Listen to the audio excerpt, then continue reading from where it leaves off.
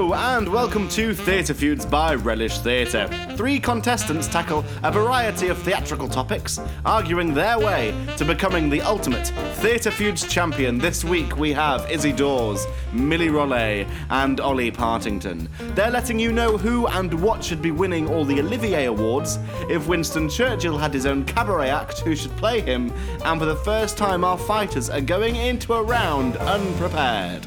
Enjoy the show. First of all, yes, I do have some form of cold, but also my wisdom tooth is causing me absolute hell. Hello, and welcome to Theatre Feuds, the podcast from Relish Theatre. I'm Rob Ellis. I'm feeling not too great, but we'll battle our way through it for the sake of these lovely people in front of me. So apologies from any interruptions from me. First of all, we're less than a week away from Theatre Feuds Live. Yes, this terrifically exciting show, which we're still surprised we're doing, that we told you so much about last week, we're going to continue with this week. First of all, when is it? Anyone? March Monday. 21st. Yeah, thank you very much. 21st of March, thank you. It is Monday. It's going to be Monday, yeah. 21st of March, 7:45pm, Theatre 503. Tickets are £10 and £8 for concessions, but all proceeds go to the Cumbria Community Foundation and their flood crisis appeal, getting people back into their homes following the devastation in the Lake District in December. So the more of you who turn up, the more money we raise for charity. It's as simple as that. The show is going to be exactly the same, just about, but because we're so kind, we've got you some special people. So big deep breath. Appearing on Theatre Feuds Live are playwright John Britton, New Diorama Theatre Artistic Director David Byrne, Assistant Director at Soho Theatre, and she was Associate Director at the Almeida on shows such as Medea and King Charles III. That's Sarah Joyce. Late Night Gimp Fighter, I guess. That's Lee Griffiths. Our guy and graphic designer at the Soho Theatre, Pencil Bandit himself, and now Theatre Feuds Nicolas Cage Special Champion, Elliot Rocco Trenouth. And joining them, well, we put together a team of our best and brightest from the podcast headlined by the one and only John Cobb. Yet to lose a match, our John is. He is being joined by the awesome Jamie Monk, also a previous champion, and star of CBBC's Class Dismissed, which was just the funniest thing I ever saw. And from a couple of weeks ago, Natalie Lester, who you might remember gave us such beauties as the Wizard of Oz sequel, Somewhere Over the Flying Monkeys. And when asked who should take over from Gemma Arterton in Nell Gwyn, she said herself. And that's it. 9 mighty fighters, 1 host, that's me. No, wait, there's going to be 2 hosts. Who's joining me? Well, that would be the one and only mighty Ollie Partington. Hello. I'm not very mighty. You are, isn't this exciting? Can't you hear tell in my voice how excited I am? This is going to be thrilling. Are you? But you are excited that. Oh we're yes, be of course, incredibly. I'm it's just doing this for comedic effect. It's really. This. I really honestly can't wait. But also, I'm really glad that you're going to be there as well with me, and that you can do this along with me, and you're going to be doing some really awesome stuff. Yeah, it's going to be lots of fun. It's sort of the closer we get to planning it, it seems more and more sort of funny, bigger, theatrical version of a podcast, which is a bit of a sort of funny dichotomy, really. But it's going to be really weird and very funny, I think, very interesting. 21st of March, Theatre 503, 7:45pm. As audience members, I will say, you will be involved. You will be judging each round, just like I do on the show. You're going to be writing questions for the speed round, and you're going to be changing things on stage. It's going to be so much fun. I promise you. Book your tickets whilst you still can. Let's get on with today, shall we? So, Ollie, thank you very much for being here today. Going to be joining us. You were in the very first episode of Theatre Feuds. I was. When you were. Do you know who else was? Well, it's only Chicken Shed's Rolle. Hello. Hello, how are you? I'm well, thank you. Yeah. Oh, thank you for coming back. Yeah, I'm really happy to be here. It's been, 6 months since you last did the show? Really? Oh. Yeah, I think we did it in October. And yeah, that's a long time ago. That's a long time now. It's March. And yeah, so it's nice to have you back after all this time. Nice so to be what's back. new? Well, you're doing, you wrote a piece for West Avenue Briefs in January, I believe. And we had Sean on a couple of weeks back, so we have to plug Briefs and say Briefs is a big deal. Yeah, it is. It really is. But you're coming back. Yes, I'm going back. So I performed my own piece of writing last time, but I'm going back again on the 6th of April to be in Martha Geelan's piece, potato salad. That's what it's salad. called. Yeah, so, just getting on with graduate life, really. But also, we have to say something very exciting happened today. So what's new at Chicken Shed? Oh, I'm going into a part-time admin job, which means I can quit my waitressing job. Yay! This is called living the dream, when you start getting paid for artistic work. So well done, Millie. You're probably doing the best out of your year so far. So we got Ollie, we got Millie, and finally a newbie, someone who, well, I am deeply thrilled to have her here. She is such a terrific actor. She's played some wonderful roles in her time. She's just got back from Italy, where she's been touring Pride and Prejudice for the past 5 months, and she enjoys doing that because she also did something similar with Quite Right Theatre a couple of years ago. As a director, I feel very lucky today to be joined by 3 people who, out of the many I've worked with before, I can firmly say that they are definitely up there with the best of them. She's no exception. No. It's Izzy Daws. Hello. Hi, Hello. Rob. Welcome back to England. Thank you very much. Thank you for doing the show. Of course. How was Italy? Tell me. Go on. It was hard work. It was intense. It turned out to be Pride and Prejudice, the panto. Oh, right. No one really knew that. And that was what it was going to be. The director left after a couple of weeks, and then we made it what it should be, which is Pride and Prejudice, the only show. A mutiny. Yeah, Goodness exactly. me. Wow. Okay, fair. Yeah. And you were a Bennett? I was Lizzie. Lizzie How do you Bennett? know? Indeed. Lily James and Keira Knightley. And As I said, the only show that matters. The only Pride and Pride Prejudice. and I Prejudice. am the only Lizzie Bennett. Did Well, you I'm have joking. Colin Firth? Did not, sadly, no. No. I did have a large strapping man, but not Colin, not quite. Well, you win some, you lose some. So You do, Well, you do. welcome back, and Thanks, thank you so babe. much for doing the show. It's Of so course. thrilling. Thrilling, yes. Thrilling is the word for the show. 5 rounds. You've all picked an answer for the questions you were given, but one of them you haven't. Ooh, more on that later. Remember, I am marking you based on your argument, not your answer. So facts, creativity, persuasiveness, passion, bribery, they're all good. After 5 rounds, he or she with the least amount of points is out. 2 are going to go on to the speed round. Shall we get started? Absolutely. Absolutely. Why not? Let the feud begin. Your week in theatre news. One of the cool things about the live show is we're going to be taking rounds, such as Week in Theatre News, and expanding the idea. So Ollie and I, we have some cool ideas planned for Week in Theatre News.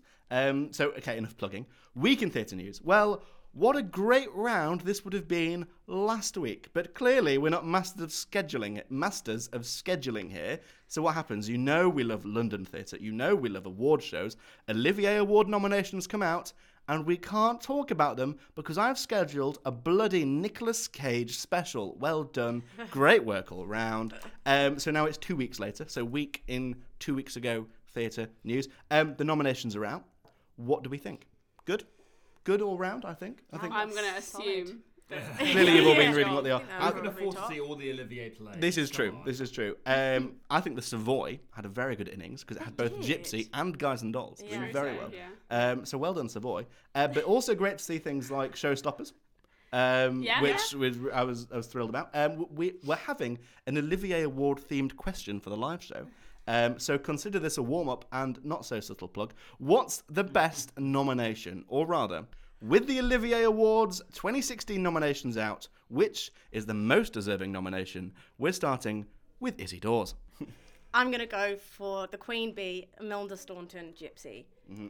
I know she's probably the one that most people are going to go for, but I think that's because she smashed it and she's an absolute babe.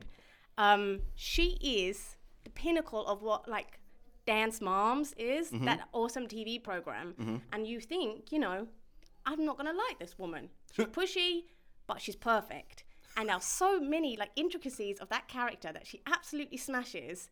I just think she was a dream. She restored my faith in musical theatre. I love it, but I hadn't seen a good one in a while, and I watched it when I was in Italy on iPlayer, and I cried. Oh. I cried. She's brilliant, and her voice is top notch, and her acting even more so. So they've got Imelda Staunton for Best Actress in a Musical. Yes. I believe. Yes. Some stiff competition, but surely a very deserving nomination. Millie Rolle, what have you got to combat to that? In the Heights, best choreography. Very good. So this show, it was on at the King's Cross Theatre. It's in the Traverse. It felt like you were in a club. It was really cool. Obviously, that's partially to do with the design as well. But the dancers were phenomenal, and they were constantly focused as well, and they were on stage a lot of the time, and they made the whole piece flow really well. And I just think it's probably an underrated musical because it's not like in the West End, but it's such a great tight. It's one of those things as well. You think it's going to be really cheesy, and it could come across as this really cheesy, and they pull it off so well. They were all incredibly skilled dancers. It was incorporating a lot of salsa, and it made everyone in the audience want to get up and dance. In fact, I saw most people in the audience having a little dance along with it. So it was just for that reason, and I just think it's a really, really beautiful piece. And Fair enough. So we've got Imelda Staunton, we've got In the Heights for best choreography, and Ollie Partington. What have we got? I've spoken about this play on the podcast before. It was a play that was on late last year and recently got a revival. It's The Father, in a translation by Christopher Hampton, which starred Kenneth Cranham. And my feeling for most deserving nomination is Kenneth Cranham for Best Actor, because we always, when you learn acting and all that stuff, you learn of things like inner life and intricacies of character and subtleties and subtext, and we all get a bit bored of them. And I've never seen them portrayed so honestly and with as much panache, I suppose, as Kenneth Cranham in The Father, because the whole play, he's a dementia-suffering older man who's a father of a daughter who looks after him, and every single scene, the actors around him change, the scenery changes, the flats he's in changes, but we see it all from his perspective. So he's playing one character through time when everything else is out of sync with him. And so we see it fully from his perspective, and you never lose track of this due to his performance. It's a tricksy gimmick which might not work, but because he is the focal point, he travels you through this space, and you never see him as suffering from dementia, but how a dementia sufferer sees it as the outside world being incorrect. It's just phenomenal. Okay, fab. Imelda Staunton, In the Heights, Kenneth Cranham, all great, I would say. All really, all deserving. But who's the most deserving? So let's start. Why Gypsy? Why Imelda Staunton and Gypsy over the other two? Well, one thing I have to say is she read out the nominations with, who was it? Michael Ball. Michael Ball, yeah. And as a woman who has done so much, so many amazing things, I think she was the epitome of humility and sincerity. I think she is a fantastic actress, and this part is difficult. It's really difficult, and she absolutely nailed it. Her accent was fantastic. Her singing was on point. And when she found out that she got a nomination for it, she couldn't have been more genuine and more humble. And I really think that that is a testament to the whole show. The show's fantastic, but she, for me, just encapsulates what a star is. She's a living legend. Sure. Go Imelda. So why not Gypsy then?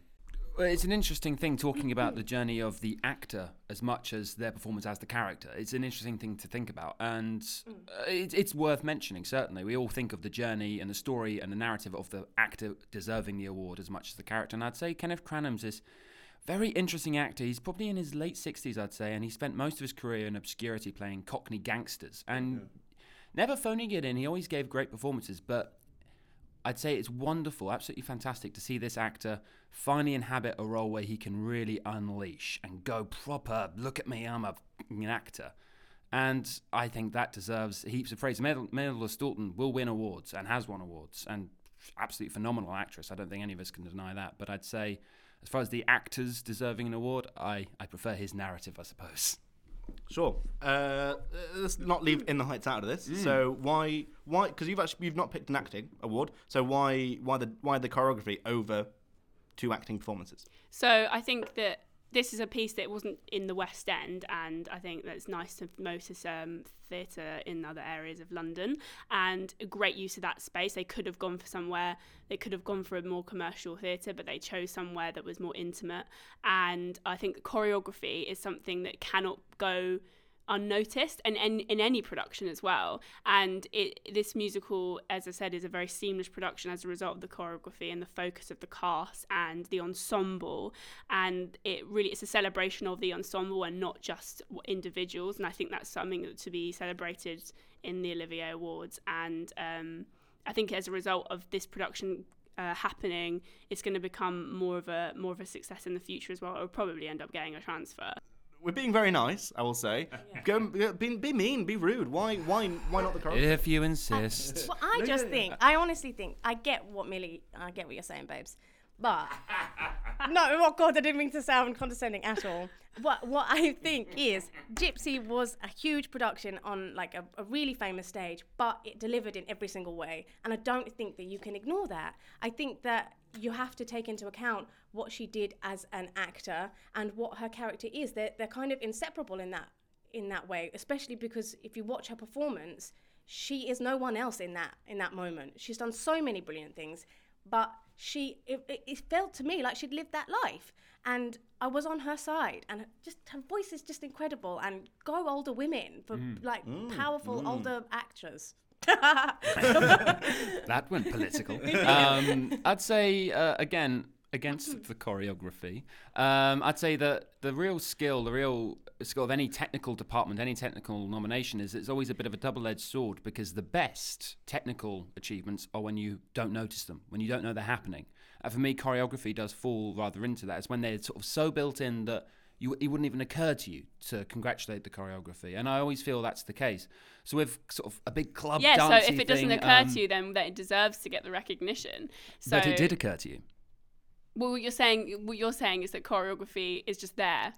But no, certainly. What I'd say is that it works best when it's so integrated. Is that the word?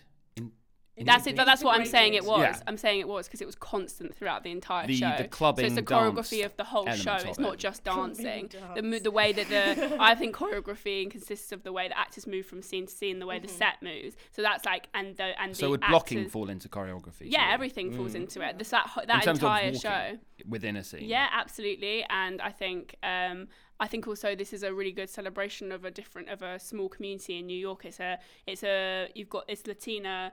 And all that kind of I like the fact that there's a musical out there that isn't like essentially Yacht Guys and Dolls. There's a lot of a similar kind of choreography with all those kind of things. There's a very specific culture that's being celebrated, whereas this is different, and as a result you see the skill of these particular dancers who come from a different culture. And I think that's why the choreography is so brilliant, and that's why it needs to be celebrated if we're going to get political.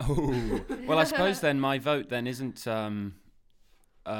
for just an actor, it's for naturalistic, non-musical, non-dance theatre. Indulge for a second in the music and watch the acting through the music. I honestly think that there's nothing more powerful than that, especially with a live orchestra. It's just an incredible sensory experience that sometimes theatre falls a bit short on. And I think that Imelda Staunton, every single song that she sings, she has encapsulated that, like 100%. But I'd say is without song and without dance, Kenneth Cranham was able to captivate me. We'll call time on that one. Moving the mic. Well, you didn't make it easy, because I think that one was... I think actually what I liked about it is that you all said they were good. You all gave specific reasons why it was deserving, which I think... And I think in many ways what it came down to was who gave the more compelling deserving arguments. And I think there were... And I think one person had less comebacks given to them over why they said their piece was deserving. I think we said Kenneth Cranham because he's played many characters before of a certain type. You're saying so it's a different role for him. Same with Gypsy, but it was Millie at the end of the day. It was the In the Heights choreography, because we had King's Head Theatre, we had the dancing we've not seen before. And also the thing I liked that you picked up on was that these two are quite subjective nominations. Yours is very objective. You can see very much that something is good on the stage. And you argued that very well. So the first point goes to Miss Millie Rolle. Again, once again, I am completely amazed. It's very good. Well done. It's always the thing with this where you're just like, I don't want to argue against that. That sounds fantastic. Yeah. Congratulations, everyone. Well done.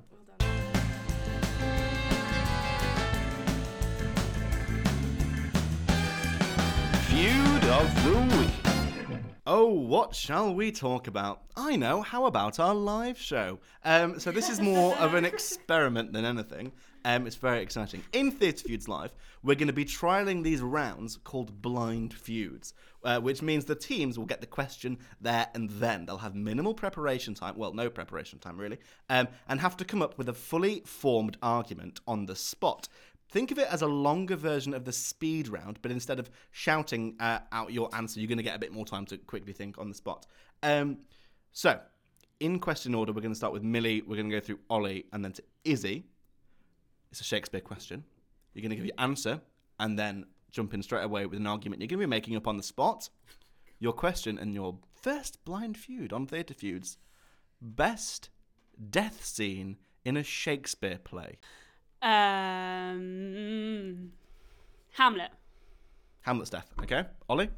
Mercutio's death from Romeo and Juliet. I think I'm going to go Macbeth. Okay, Macbeth. So, all How tragedies. he dies. Have you? Macduff. I've Macduff not takes seen him it out. So, Hamlet. Off you go. Why is it the best death scene?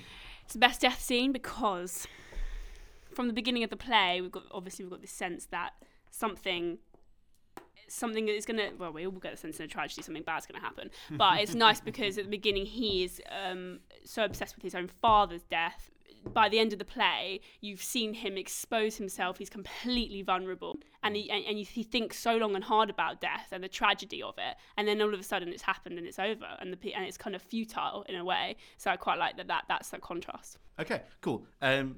Mercutio certainly isn't the insignificant death. Oh no, it's the most interesting and the only interesting element of Romeo and Juliet for me, I'm afraid. Mercutio in Romeo and Juliet is an interesting character, and as I say, the most interesting character in the entire play, because there's ongoing war between the Montagues and Capulets. He is the lone agent. He's just a friend of Romeo, and he is this sort of very interesting, captivating, charismatic figure, but he's not involved in the fight. And then finally, when he's drawn into it, it's his death. And it really puts into perspective this entire fight, because nobody's died from this fight yet. This ongoing battle that we know, that we appreciate. And when somebody does, and it's somebody who isn't really even involved, it's a tragic loss to the play, really, because he is the most interesting and funny character. And then when he starts to die, when he gets stabbed initially by Tybalt, when Romeo tries to break it up, he starts off with his humour, his trademark humour. You shall find me a grave man and all that. He's making his puns. And then finally, as he realises how gravely injured he is, he says, enough of this. You're both children, a plague on both your houses. You both deserve hell for this, because there's no reason why I should be dead right now and you're all still alive. I could watch that scene, every version of it, all day. It will never fail to enthrall me and captivate me and provide an interesting and vital comment on the play as a whole. You started whacking out the quotes then. Izzy went... Oh yeah, I saw that you were like calling down thunder. It's because it's such a brilliant scene. So, Hamlet, Mercutio, why Macbeth? I'm going to go with Macbeth because he is one of the characters. It's one of the most well-known plays. And I feel 100% that his death is untimely and one of the most tragic. That play is filled with a lot of horrible deaths. Yeah. But I love Macbeth, beginning, middle, and end, and I am always with him. I think his death is such a good thing and such a bad thing, and you feel both of those. It's right that he dies because, you know, he's made some unwise choices, I'll admit. But you have to see where he has gone, where he's come from and where he's ended up. His death is tragic. It's so upset. He's gone through so much loss in his life, his child, his wife, the killing of a king that he never meant to do. He's just taken over by other forces, and it's just such a loss of an intelligent, brave human. And I don't think there's really any other deaths in Shakespeare that have that element. So, all three very good arguments, I believe. So let's start with Hamlet. Why is Hamlet's not as good as Mercutio's and Macbeth's? Because he deserves it. Who, Hamlet deserves it? Yeah. Okay. I think if we're looking at a death needs to be tragic, a death needs to make you really feel something. And I think Hamlet, That's his arc. His arc ends in death, and it was always going to end in death. And it's what he's seeking throughout the play. So when he dies, you're like, well, this is the natural progression for this character. When Mercutio dies, I agree, actually. it comes out of left field. You're not expecting it because he's not involved, and it's a shocking, stunning, visceral death. Whereas Hamlet is quite poetic. And I think poetry's lovely, but I want to see some bloodshed. I think that, a death scene, if you're going for the thrills, that's fine. But out of left field, he hits a left blow. You've got to what you pointed out being poetic. I think that's a really important part of Shakespeare, because Shakespeare's poetry, dunno. And I think that the fact that his death is so inevitable doesn't make it less tragic and less poignant. I mean, I agree with Ollie in terms of what he said about Hamlet, but it wraps up the play nicely.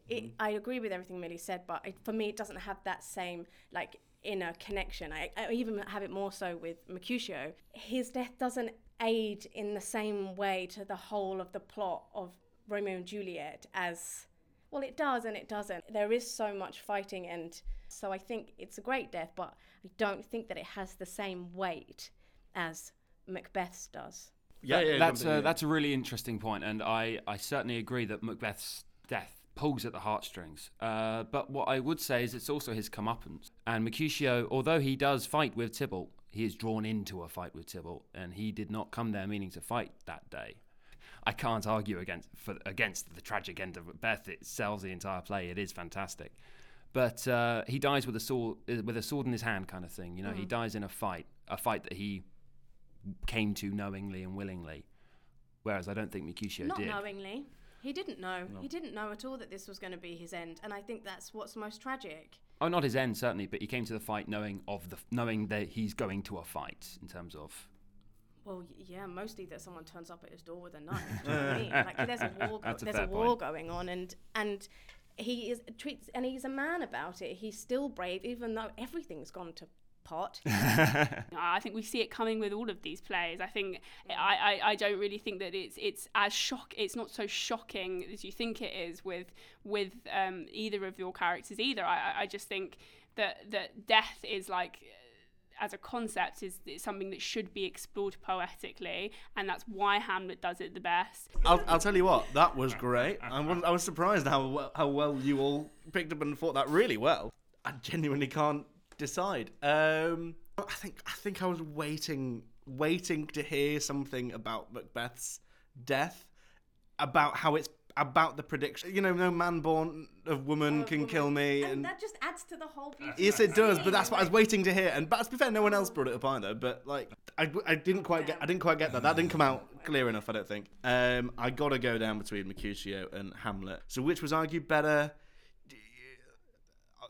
Again, I think I was missing something from Mercutio's death, because not once did you mention Romeo. I don't think. It's because he's the most lifeless character in the whole. But but the impact it actually has on our main character is huge, and I didn't hear anything about it. Whereas Hamlet, you can't argue that it's this big slow build, and I wasn't expecting that. And that's something to be honest, I've never thought of that at all about Hamlet. You're welcome. Millie goes in with 2 points. What was this? I'm going to lose, she says. Yes! 2 points in the lead. Well done, Millie. Congratulations, Millie. Yeah, well done. Well done. Okay, so I'd just like to apologise for what you're about to hear.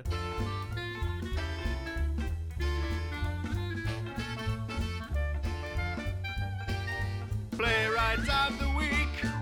So, yeah, the show takes a lot of work. Sometimes things pass you by, like I need to re-record the jingle. Like a tune? Oh! Playwright of the Week is back. It's changed. No more will our contestants be given a play to choose from, but they're going to bring their own over a specific topic I choose for them. The playwright with the best dialogue, perhaps, or the playwright with the best first play. And to kick us all off, let's have a bit of a laugh. Who is the best playwright to tackle comedy? And we're going to start with Ollie Partington. I chose this last night simply on the basis of when I first brought up the playwright Bruce Norris to you, writer of Clybourne Park. You did. You said these exact words. Oh, racial tensions in suburban America, how funny. And I go, wait. comedy doesn't have to tackle drama. There's nothing but drama in comedy. There's nothing but tragedy. And when you look at Clybourne Park, you see tragedy spanning 50 years, and my God, it's hysterical. But with Clybourne Park, it's the concept of the brick joke, the joke that starts somewhere and then you forget about it. Then 25 minutes later, 30 minutes later, there's a reference back to that joke, a callback joke. Yeah. Clybourne Park, because of its manner of being split over 50 years or so of time, the first act takes place in one house in the 1950s, and play shoots forward 50 years to the same neighbourhood where it has now been. It's now sort of a black neighbourhood. Oh my God! And certain characters they're all played by the same actors in both acts. Martin Freeman is a particular standout. He has to tell a joke to these black people in the second act. That's a racist joke that he heard at work, and he told to his wife, and she says, "Oh, go on, tell the joke." And he goes, well, my black friend told me this joke, and throughout this page-and-a-half long monologue of him trying to tell this joke without seeming racist, I was on the floor bawling with laughter. I haven't had that in a theatre ever before. So we're talking about comedy playwright. Bruce Norris in Clybourne Park knocks it out of the park. It's fantastic. That was a good, lovely little last line. Thinking of mic drop lines for 10 minutes. Izzy, what have you got to combat Clybourne Park and Bruce Norris? So I went with my gut in the end. I started thinking about modern plays and that were funny. And then I thought, no, stick with what you know. And I'm going to go for Alan Ayckbourn. I'm going to talk about his genius in the writing as opposed to the boom jokes. He is a genius at writing farces, I think.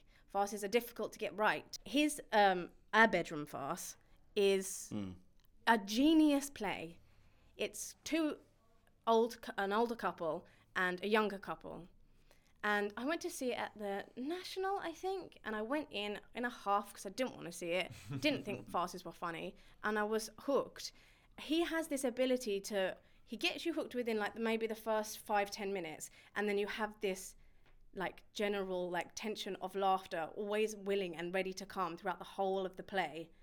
When people running in and getting into bed and getting out of bed and making sandwiches, and you're always ready for the next laugh, and it always comes without fail.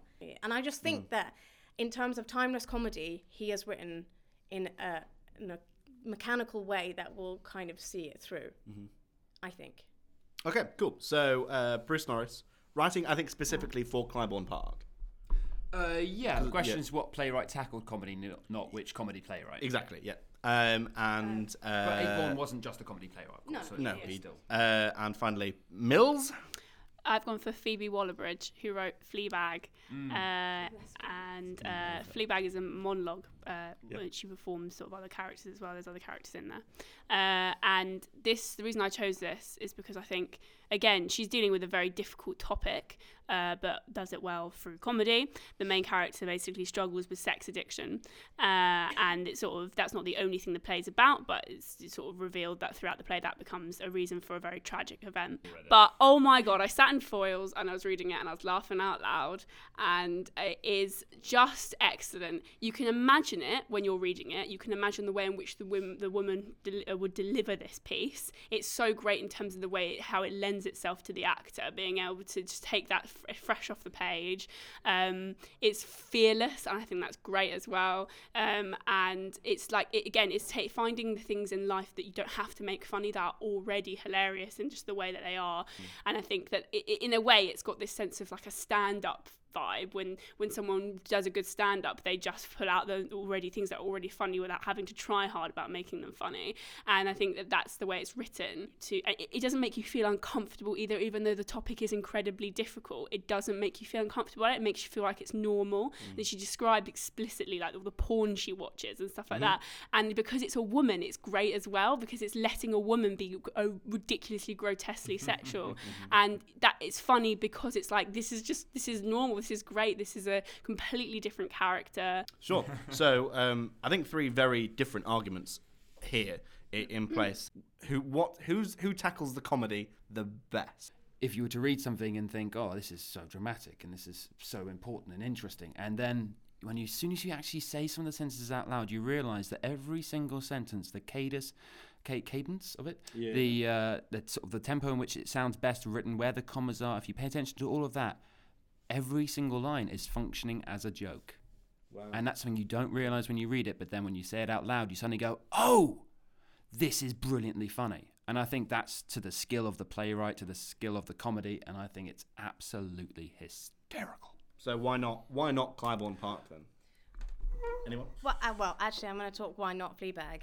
All right. Is that okay? Because I love... This is a difficult one. No. We all love Fleabag. I love Fleabag. I honestly do. I think I read it and I laughed out loud. But I feel like there's a kind of narrowed scope for how funny it can be and how long that can last. We'll read it now, but in 10 years' time, I'll read it again and be like, oh yeah, I remember that bit where she talks about the mole. I just don't think it has that kind of long-standing comedic value, which Ayckbourn does because he writes in a way that is timeless. Because no matter how old you are, if someone falls over or if someone gets into bed with the wrong dude, it's funny. It is funny. As for Ollie, I think yours kind of reminds me a little bit of like a Churchill vibe. Carol Churchill. Yeah. Oh, As I opposed hate to her so Winston. much. It's interesting because it's almost an argument for timeless against extremely of its time, I suppose. Yes, yeah. That's the argument there between our two, certainly for and simple, and I wish I could argue against Fleabag. I enjoy it far too much. I've only read it, of course. I've not seen it acted.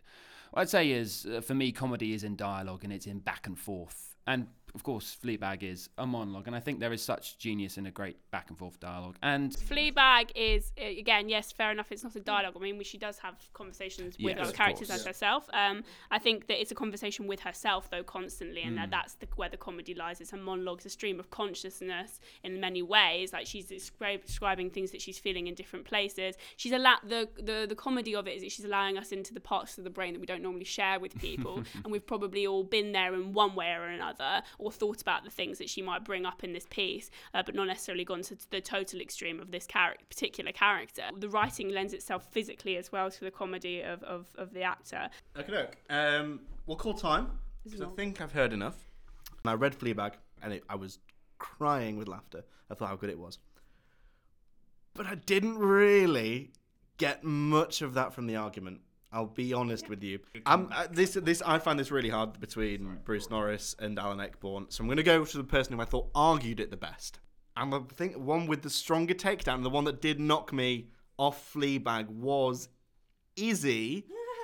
When you said about the timeless nature of Fleabag is going to date, it is. And I really understand where you're coming from. I don't think I got quite to the point of why specifically it's funny. I get it's awkward and it's that sort of humour, but nothing definitively laugh out loud funny, whereas that's what Alan Ayckbourn is. And if we're talking about a parents tackle comedy, Izzy gets the point. Well done, congratulations, Izzy. It's 2-1-0. Well done, that was really hard. I was like, well, It's Castaway.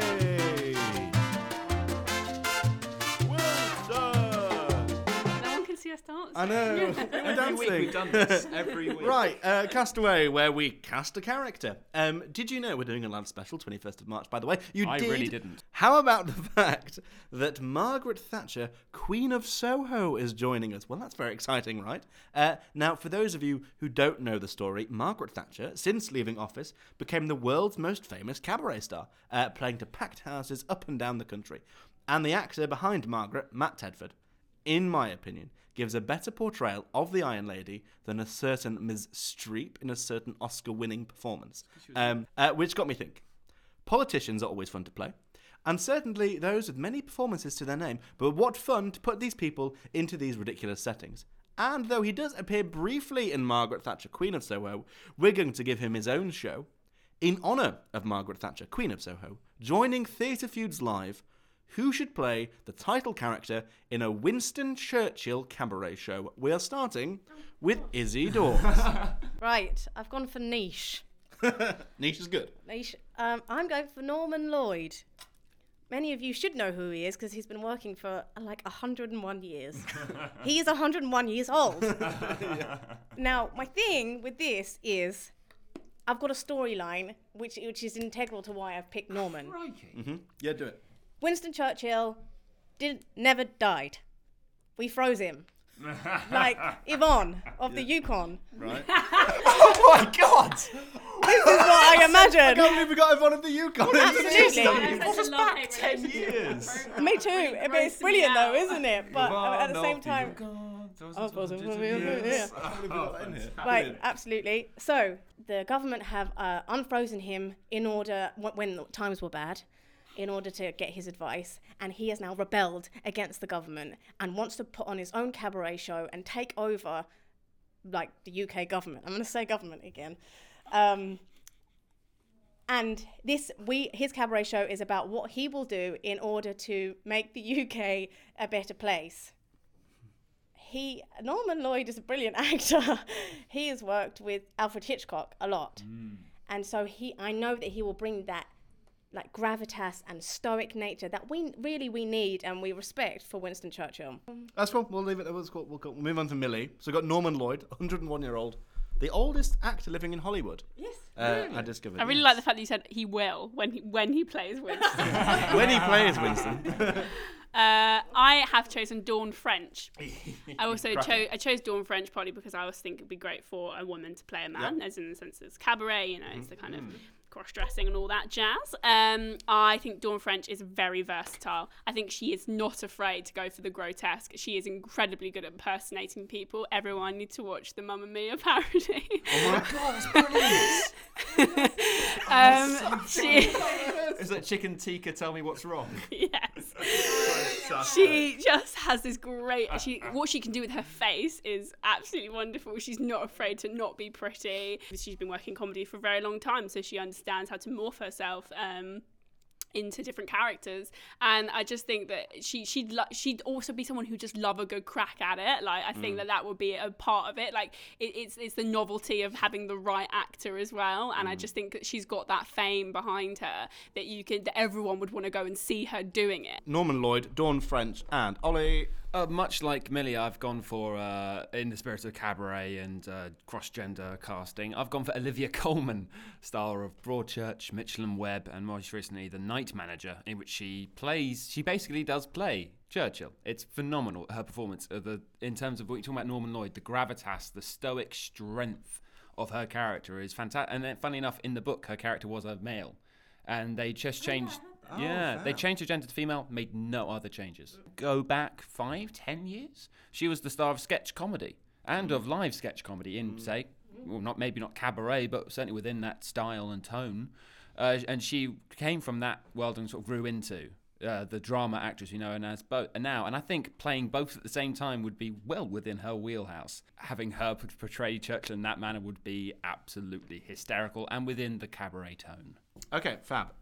Norman Lloyd, Olivia Colman, Dawn French. Why not then Norman Lloyd? Someone. I'd like to give him the work. I love Norman Lloyd. Yeah. Defend yourself.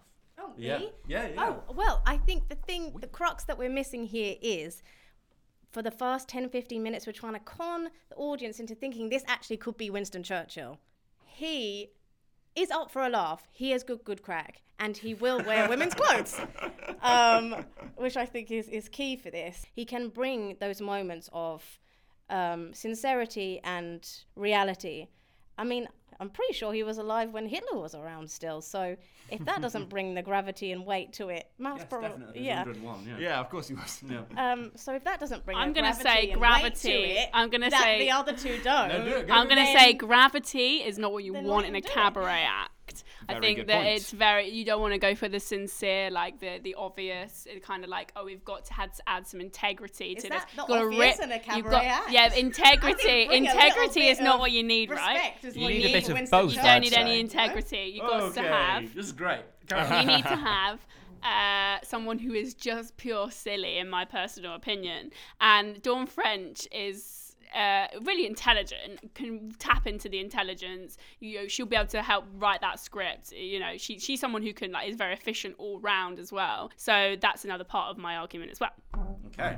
That's a really interesting point. I mean, as I say, I want to strike a balance between both of your answers. I want to find a comedian who does gravitas. And I think both of us, because the thing about Maggie Thatcher, Queen of Soho, is fans of Maggie Thatcher, the woman, love the takedown and parody because it's loving. And I think Dawn French would do something loving, but it wouldn't necessarily be. I think you brought this up. Sort of, we like to portray Churchill as Churchill. We can have great jokes and great humour, but we want to see him be Churchill because he is a loved and revered figure. So as I say, I want to see a bit of both of your answers in Olivia Colman. Okay. Okay, great. Anything to add against Olivia Colman, actually, because we've not had anything really against that. Oh, no, I think she'd be brilliant. Enjoy the point, Ollie. Well done. I mean, we had to call it on that. You just swung it right at the end there, didn't you? Did I? Yeah. Oh, cool. Bit of both. Yeah. Doesn't happen often, but we're wrapping up very early on that one. Olivia Colman would be the best person to play Winston Churchill in a cabaret show. All three singing and dancing together. So, looking at the points, Millie is automatically through to the speed round. Congratulations, Millie. You're already there. So it's now between Izzy and Ollie in the next round. The miscellaneous round. Finally, I was thrilled when Lee Griffiths decided to join Theatre Feuds live. His sketch comedy troupe, Late Night Gimp Fight, is, in my humble opinion, one of the best I've ever seen, and I can't wait to see what he brings to the table on Monday. But there are others, right? So, for our last question, we'll keep it brief. In honour of Late Night Gimp Fight joining Theatre Feuds live, which is the best sketch comedy troupe? We're starting with Millie Rolle. Monty Python. Hey. I think that Monty Python just they have this timeless quality about them. They go for the absolute absurd and they are unapologetic about how absurd they are, but they do it in a way that is just... The way to describe it is that they love to cross-dress, they love to take on different characters, they don't try to make you believe that they are those people. It's a very farcical in that way, and it's picking up on the sort of very bizarre, obscure things that happen in everyday life. I think that when they take on a story, they take something like the Holy Grail and they just make it something. Why do so many people know about them, even if they don't necessarily think it's to their taste? Like, there is something about them that is objectively just brilliant. All of them are very versatile actors. They work incredibly well together as a group. There's a really nice dynamic between them. I think that is an important part of a comedy troupe. Okay, fab. Monty Python. And they have done stage shows, by the way. Yeah, this is the Theatre Feuds. They have done stage shows. Yeah, just they want have to done clarify stage that. Ollie, who have you got to combat Monty Python? But these guys are the same three guys, and they are the Ginge, the Geordie, and the Geek. But Ginge, Geordie, and Geek, they are true live comedy performers, and for an audience. There's a wonderful moment in the show I saw where there was an autistic child in the front row who was speaking quite loudly, making a lot of comments during the show, and so many comedians, live comedians in sketch comedy or in any sort of stand-up would kind of make the kid the butt of the joke or kind of ask if the kid would leave. These guys incorporated him into every single sketch, freewheeling, and these are not improvised sketches, they're written sketches that they are able to incorporate jokes with the kid. And I think that's such a skill in being able to make a joke not on somebody but with somebody, and the kid became the star of the show. And that, of course, wouldn't happen every night. It's just something that they were able to do in their skill as live comedy sketch performers. But just a testament to their skill and writing ability. I love it. Fab. Monty Python, the Gins, the Geordie, and the Geek. And Izzy, we are finishing off with you. And who? I have picked Pajama Men. They are improvising the whole show. And for me, I think that is such a skill. Not only to just keep action going and to be entertaining, but to make it funny is a real testament to how well that they do. Each section is about maybe 30 seconds to a minute long, and they seamlessly go from characters, voices, we're talking voices, places, mannerisms, physicalities. They snap and change from women, children. There's one point where their horses, their hats, they are absolutely everything. They can be everything. And the brilliant thing I think about this comedy duo is that they can lose you for a second. You can think, I'm completely lost. I don't know where I am. They're talking about a shoe and a horse. And it's the shoe tries to kiss the horse and the horse is trying to get away. And you're a bit lost for a second, but it's still funny. And they bring you back. Within 30 seconds, there's somewhere else that they've taken you and you're there again. Oh, there's just two men in pajamas, as you would have guessed, and 2 chairs, and that's it. Or they have sometimes they have dudes in the background playing instruments, but that's all it is. So we've got Monty Python, Ginge, Geordie and the Geek, and Pajama Men. Let's start. Why not Monty Python then?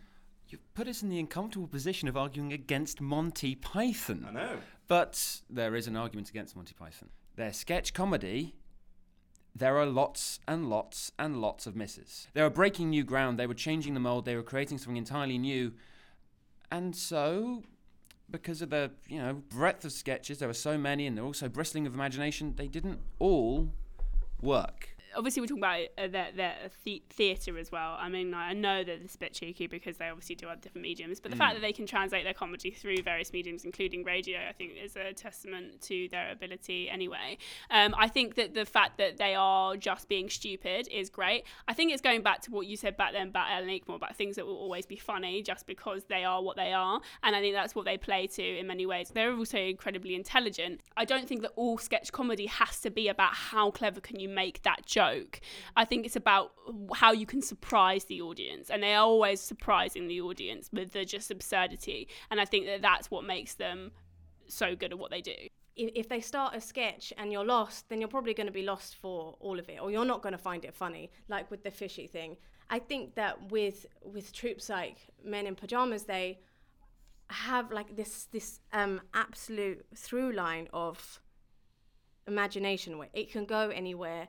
They're there to feed off the audience. They can be anyone and do anything, and it's not regimented in absolutely any way whatsoever. They're completely free on stage, and I think that that's engaging in a way that maybe Monty Python is. Monty Python's a point and laugh, that's funny.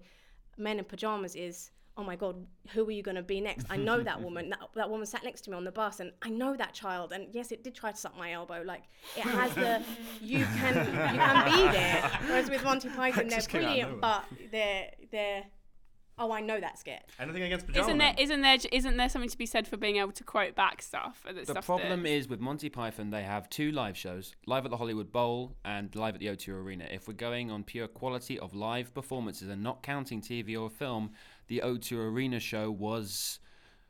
You would only love it if you loved every sketch you'd seen before on screen. The joy in that was seeing these old friends reunited. The joy wasn't the sketches. As I say, the thing that I loved...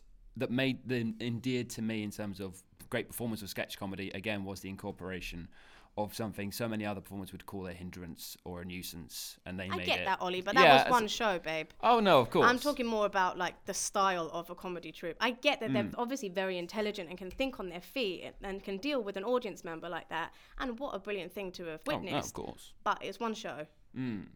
I feel like the Pajama Men semi-improvise all of it. No 2 shows are going to be the same. Maybe next time I see them, I'll shout out and see how they deal with it, and then maybe we can revoke this. Anything else to add? It's a very fair point. Okie doke, let's call time, because there were 2 massive knockdowns. Ollie, you took out Monty Python with no mercy there. Stop saying you I took them out. You No, that was legit. It was the one thing I was waiting to hear about Monty Python. Their live shows were not as well received as everyone would have liked. No, I completely agree. Yeah. Izzy, you did it. You were like, Ollie, babe, I'm sorry. That was one show. You took him out. Yeah. I'm sorry. You took him out. Your face went stone. I was like, oh, you've gone into a zone now. You're murdering me. And no one really had anything bad to say about Pajama Men. You argued it so well at the start in that little spiel you did. Izzy takes the point. Goes to 2-2. Ollie, thank you so much. I know it was a pleasure. Thank you very much. It was been great. Please stick around because you're going to be helping me with the speed round. Actually, I enjoyed that. So my condolences to Ollie. A very tough fight. So Millie and Izzy, you progress through to the speed round. It's really very simple. Your points carry over, so the score is currently 2-2. We're tied. You're going to get 5 more questions. Some open choice, some multiple choice. Answer as quickly as possible. In the event you both choose the same answer, it will be up to Ollie and I to decide who we heard first. You then get 15 seconds to answer, plus a 5-second retort to your opponent. Keep it snappy. Keep it brief. Ollie, you're going to help me judge. At the end of the 5 questions, or if one of you goes far enough ahead, then we'll call time and crown our ultimate Theatre Feuds champion. All ready for the speed round? Mm-hmm. Well, let the speed round begin. Speed round. Okay, so first question in the speed round. Oh, this music is so tense. This is one we've had before. Best pub theatre. The Rose Tavern. The Rosemary Branch. So, arguing for the Rose Tavern, 15 seconds. Izzy Daws, go. It's a brilliant space. The toilet is really nearby. There is a bar at the back, and they let me go and get a drink during the show. Anna Cheshire starred in a original writing, and she absolutely smashed it. Everyone loved her. It's just a brilliant space. Great acoustics. Okay. Great acoustics. I love the Arguing for Rosemary Branch, Millie Rolle. It's in a really cool, trendy area near Islington, and it is really good space, and it's got a nice, good seating, and it's upstairs. You've got the pub downstairs. It's also constantly giving people opportunity to do Edinburgh previews. Okay, 15 seconds. And 5-second retort to Rosemary Branch. The seating is probably better because it is only slightly slanted, and there's only 5. Okay. There's only 5 seconds left. 5-second retort. They constantly have a wealth of programming that means that more and more people can do work there. Okay. Ollie, what do we think? Of the two, it took you both a round to start talking about what kind of theatre they do. I was gonna say I like the room itself. that was Granted, I love any argument that features you can go and get a drink. Yeah. So that was an great. entertaining one. But it's the stuff about the Edinburgh previews. Yeah. I'm such a useful thing. Useful things to do. Yeah. Actual useful. But the acoustics is really good. Thank you. acoustics is a one. I think we both agreed Rosemary Branch took that one there. Yeah. We've done this question twice. Not once has someone said Theatre 503. Is it a pub theatre? Yes, it is. It's above the Latchmere. It's so important. Sorry, Right. I'm doing the show. Okay. So it's 3-2 to Millie Rolle. This next one is also a multiple choice. What's better for creating atmosphere on stage? Lighting or sound? Lighting. I wanted sound anyway. Oh, fab. So, arguing lighting. 15 seconds, Millie Rolle. Lights can transform the space immediately. It can make it change the depth of it. It can highlight things, and the colours also gives a sense of where we might be. Green, we're in a field. Blue, we're near the water. It's fine. Immediately it takes us straight to somewhere. Okay, fabulous. And arguing for sound, Izzy Daws. People say that sound can limit the audience, but I think it's the perfect way to put an audience in one place and keep them there. It can be suffocating, it can be suggestive in ways that lighting cannot. It's too much up for interpretation. Sound puts you in a place and time. Okay, fab.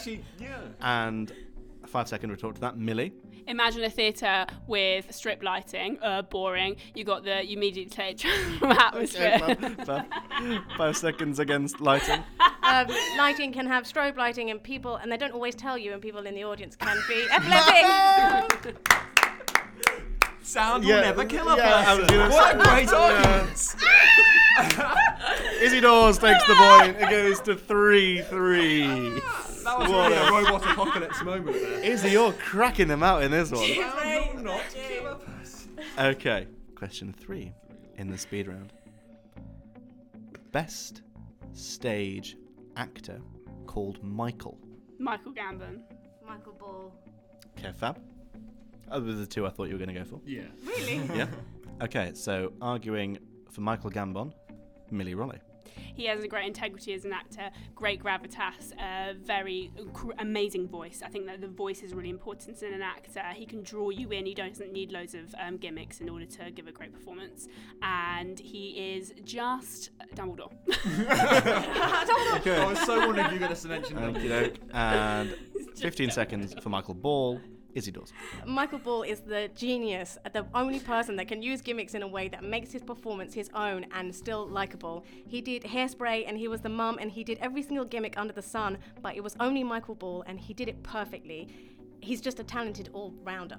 Okay, 5 seconds against Michael Ball. Millie? Michael Ball's a bit too shiny. Michael Gambon's got a different face, is much more interesting to look at, expressive. And Michael Ball. Expressive Dumbledore. Oh, Michael Ball is a singer and an actor, and he hasn't been Dumbledore, and yet everyone still knows who he is. That's a nice line. Okay, what do you think? My heart's with Gambon with that one. I think it was better argued because I think at the start... Because the problem is... I'm not sure Dumbledore's a good argument, though. It wasn't. It was a last resort. It wasn't my argument. Did you not hear the rest of it? Dumbledore wasn't the argument there. Well, I think there is that conversation between gimmicks and non-gimmicks. But I think an actor who can work through a gimmick is an impressive thing. An actor who's never needed one is more impressive to me, and I think that was the argument Millie made. I'm gonna go the other way. I'm sorry.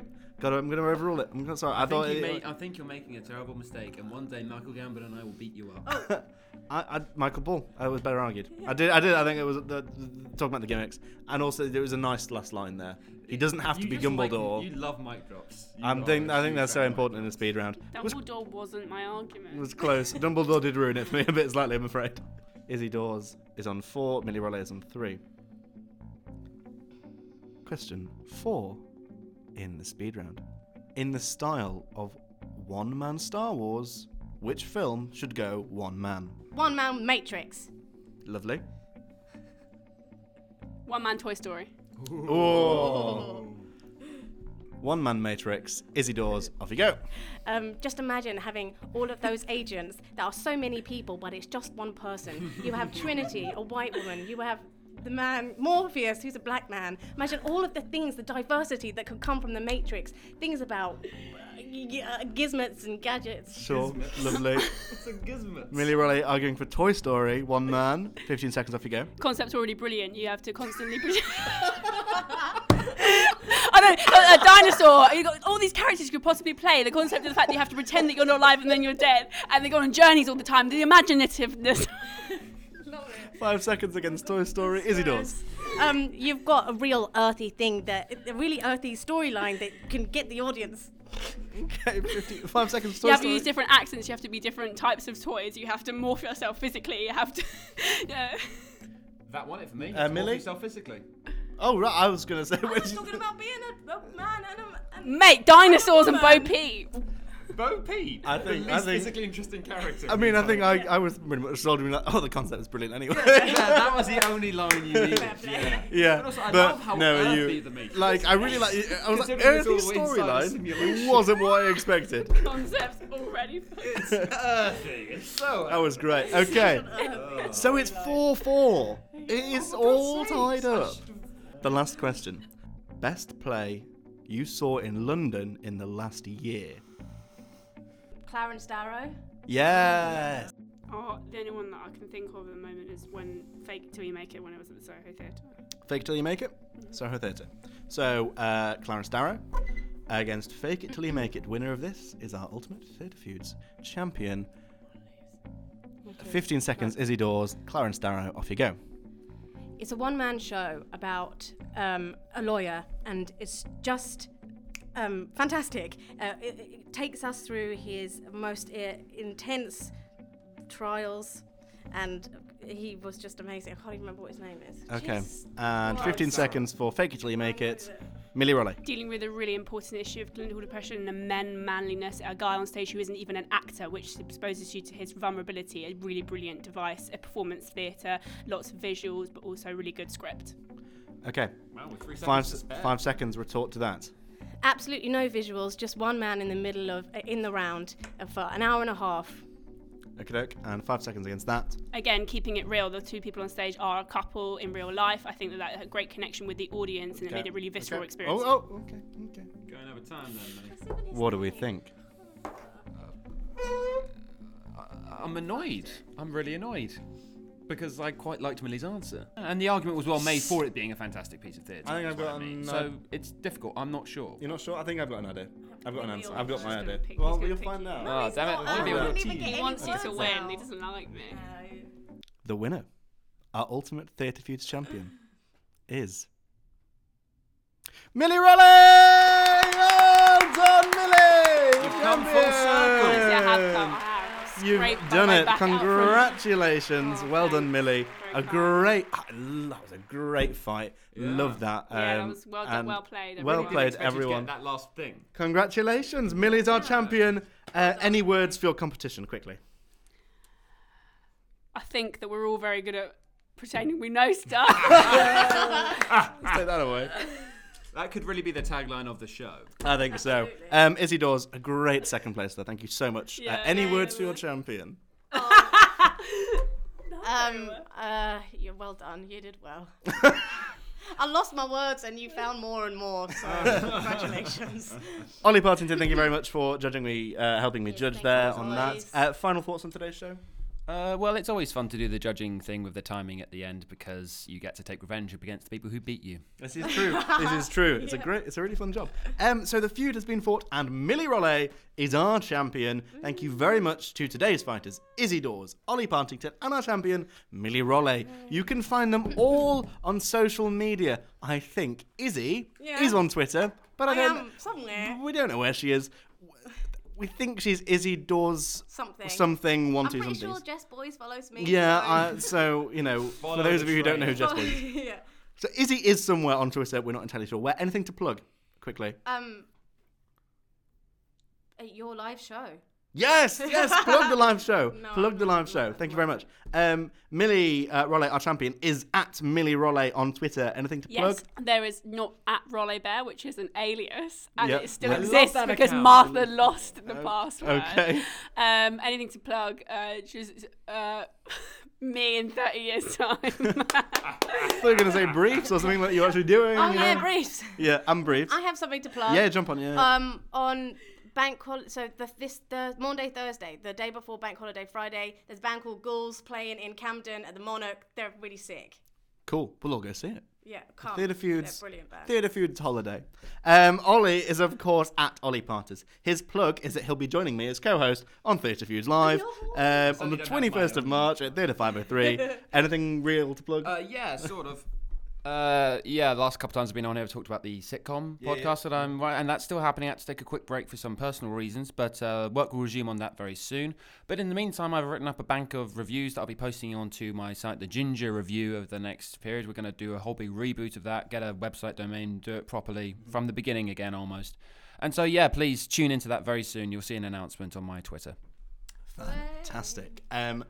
Finally, before we go, one final plug. 21st of March, Theatre 503, Yeah, Theatre obviously Feuds that. Live. Come on. Incredible special guests, awesome questions posed by you, the audience, lots of twists and tricks and loads of things we have hidden up our sleeves. If you want to get tickets, please visit www.theatre503.com/what's on. Remember, all proceeds are going to the Cumbria flood victims. Please do come and bring as many people as you would like. If we sell out, that's over $500,000 already going to the Community Foundation, and wouldn't that be so lovely? Keep up to date with all the goings on everywhere on our social media. Twitter at Relish Theatre, Facebook for both Relish Theatre, and make sure you like our new Theatre Feuds page as well. Everything about the show gets posted there first. We're also on iTunes and SoundCloud. Why not download some old episodes now you've listened to this one and enjoy them on the commute or whilst you're doing the washing up? And of course, www.relishtheatre.co.uk, and email us at theatre.relish@gmail.com. I've been Rob Ellis. You can find me at Rob David Ellis on Twitter. Next week, we're taking a break from the podcast to concentrate on the big one. So if you need your Theatre Feuds fix, well, you know where to go. Everyone, last time. March 21st. Rise from the depths of hell. Theatre. Please try and make it to that. Thank you ever so much for listening. Thank you so much to our guest. Thank you very much indeed. And you're going to say, whoa!